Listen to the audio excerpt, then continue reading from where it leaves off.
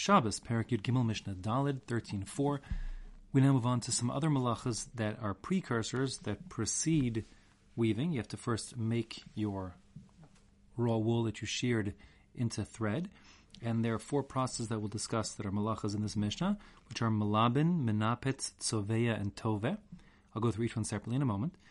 And the point of the Mishnah is the shiur, as we've been going through all the other malachas. What is the requisite amount of wool that you are malabin, menapetz, tzoveya, or toveh, at which point you will be liable to bring a chatas.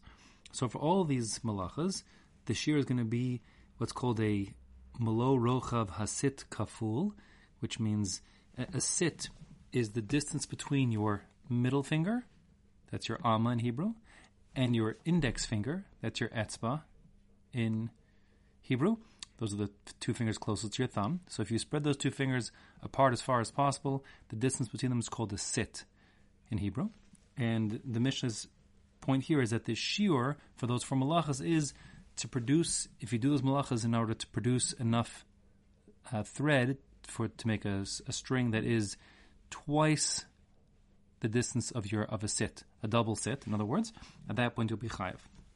So the Mishnah's words read, shiur hamalabin v'hamanapetz v'tzoveya v'toveh, the requisite amount that one would have to do of malabin, menapetz, tzoveya, and toveh, again I'll explain what those are, is kamalo harochav hasit kaful, is the full width of a double sit. That much wool processed any of those four ways would be the malacha d'oraisa for which one would be liable.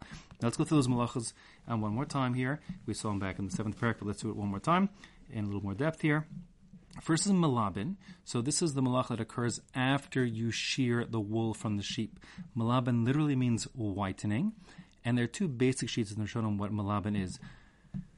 According to Rashi, this is cleaning it with water. So there are basically two steps in that process. The first is after you shear off the wool from the sheep, the wool is really matted and filthy. It's a bit on you see humans with dreadlocks. Well, these are sheep that are walking with their hair uncombed, unshorn, and close to the ground, sleeping in animal dung and insects and burrs and all the rest of it. So the amount of debris is large, and you have to wash out as much as you can before processing these hair fibers into thread. So according to Rashi, malabin is essentially scouring. There's two parts to it. The first is you essentially put it under a running stream and try to get out, like kind of equivalent to running water under a sink for us, and use that to try to wash out as much of the debris as possible. There's also a second part, which is you're going to wash it in like a tub that has a detergent inside of it. Neser, which is niter, was a common detergent they used, and the idea here is that you need to get all the grease out of the wool. It's not going to take the dye very well if it's still greasy, etc. And in normal circumstances, therefore, you want to wash it and get as much of the oil and grease out as possible. So malabin is scouring, according to Rashi. According to the Rambam, malabin is something else. Malabin is essentially bleaching, so it's not done with water. Malabin is done in an oven. You'll take wet wool, and then you'll put it in an oven where you're heating the oven on the inside by burning sulfur. The sulfur in the air will combine with oxygen in the air to make sulfur dioxide, which will then combine with the water inside the wool to make what's called sulfurous acid. That's H2SO3. And then the sulfurous acid will take on more oxygen to really bleach the wool, producing, sulfuric acid, H2SO4. And the sulfuric acid will, of course, dissolve. It won't really damage the wool at all. It won't damage the wool, but it will dissolve to a great degree the vegetable matter that's like intertwined into the organic material, otherwise that's intertwined with the wool fibers. So you'll be able to get those out later on, all the debris and junk, etc. So the Rambam, again, malabin means bleaching. And the point of the Mishnah is, if you either scour, according to Rashi, or bleach, according to the Rambam, enough wool to make one thread that's the distance of a malo sit kaful, a double sit, you'll be liable. Menapetz is the separating of the fibers. The fibers are matted together, typically, and therefore, they're clumpy, and you've still got debris trapped inside of them, perhaps. And also, if you want to dye the wool, which is the next step, tzoveya, You want to have as much surface area as possible of the fibers exposed to the dye. So I have to separate apart those fibers. So according to Rashi, let's do the Rambam first. The Rambam's shita is that menapetz is whacking the matted but now bleached clean wool with sticks. That process is called willeying, Willeying. And essentially what it does is two things. First of all, it separates out the wool fibers, which is what you want.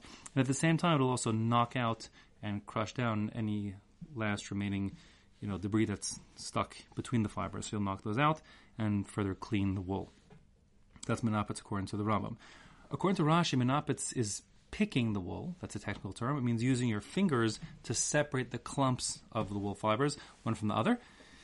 In so doing, you'll again same idea. You'll A, take out the clumps. B, let the debris that are between the fibers fall away. Other shitas are that it's got to do with what's called combing or carding. That's taking two brushes. If you ever seen like a dog brush, that's what you use for carding. It's think of like a wooden panel, like the size, let's say, of like a playing card, full of these like sharp, like think metal, brush tines. And you take the massive wool fibers on one of the two cards. It's sort of stuck in those teeth, and then you take another card going in the opposite direction, you pull them apart, dragging the wool fibers. What that's going to do is, again, separate the fibers, open them up, let stuff fall away, and also, very importantly, when you card or comb wool, it makes all the fibers run in the same direction. They become parallel one to the other, which is very important. So when you're later going to do toveh, you're going to spin those fibers into thread, so it'll be nice and smooth, and it'll feed in nicely. It kind of makes these long, what are called lashonot, like tongues, these long, amorphous shape, but sort of like long, thin, extended fibers, massive fibers together that you've pulled out. So essentially carding is with like this metal toothbrush, which is got a lot of densely packed metal teeth. Combing is using a much more widely spaced iron comb. Same idea. The difference is if you're making warp or weft thread, so you can't afford to have short little fibers. If you're using warp threads, you need to use wider teeth and let some of the small fibers fall away. Okay, so whatever the three is, different descriptions I told you, whether it's going to be willeying or picking or combing / carding, all kind of the same thing of menapetz, of separating the fibers. Worth noting, by the way, that if you recall from Maseches Kilayim, we said that shatnez is a notricon, it's like a portmanteau, an abbreviation for shua, tavui, v'noz, those three steps. So the shua step is this carding process of taking the two iron toothbrushes and pulling the wool apart. So that's shua, menapetz, carding. Okay, then you have tzoveya. Tzoveya is dyeing the wool. In general, tzoveya is going to be changing the surface color of anything, really. But here we're talking about dyeing the wool. So what happens essentially is you put the wool after you've made it maximally clean and also sort of given it maximal surface area by carding it or picking it. Now open and will have a lot of surface area to collect all the dye. And you'll put that into some kind of like cauldron with dye in there. You'll need to put possibly some kind of binding agents called a mordant.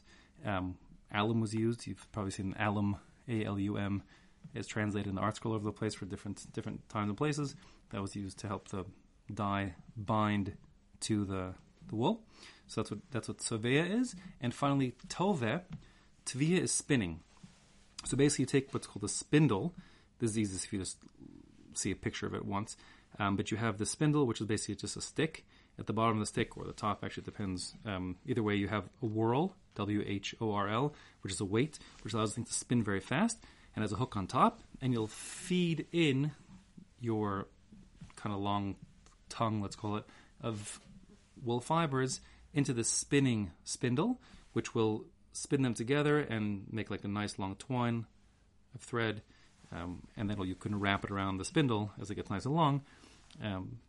Probably best to take a quick Google search, whatever the sort, to see one picture, what it looks like of spinning thread the old-fashioned way, and then you'll know once and for all, easy way to see it. So spinning, again, is combining the fibers into a single thread. And again, all for those malachas, the shear is, if you do it to process enough wool to make thread, that's the tzitz kaful. Okay, now the Mishnah continues on a new point. We're going back to oreg, to weaving. And if you remember back in the first Mishnah of the parak, we said that according to the Chachamim anyways, the shear for origa, for weaving to be chayav, was 2 rows, adding 2 rows to the bolt of fabric. So we never actually discussed how wide those rows have to be. So here in this Mishnah, we're going to discuss how much of each row must be done. It doesn't have to be from end to end of that row.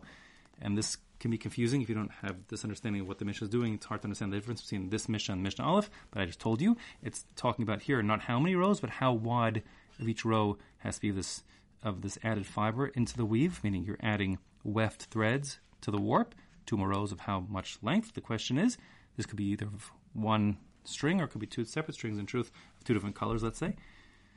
So the shear is v'ha'oreg shtei chutin. We said you have to add 2 rows worth. Shi'uro k'melo hasit. Even if it's one, each of the rows is 1 sit wide, meaning the length of added weft string you're added to each of the 2 rows is just 1 sit. The distance between your finger and index finger and your middle finger. That will be enough, 2 of those, to make you chayav. So I don't know why the Mishnah separated the shear.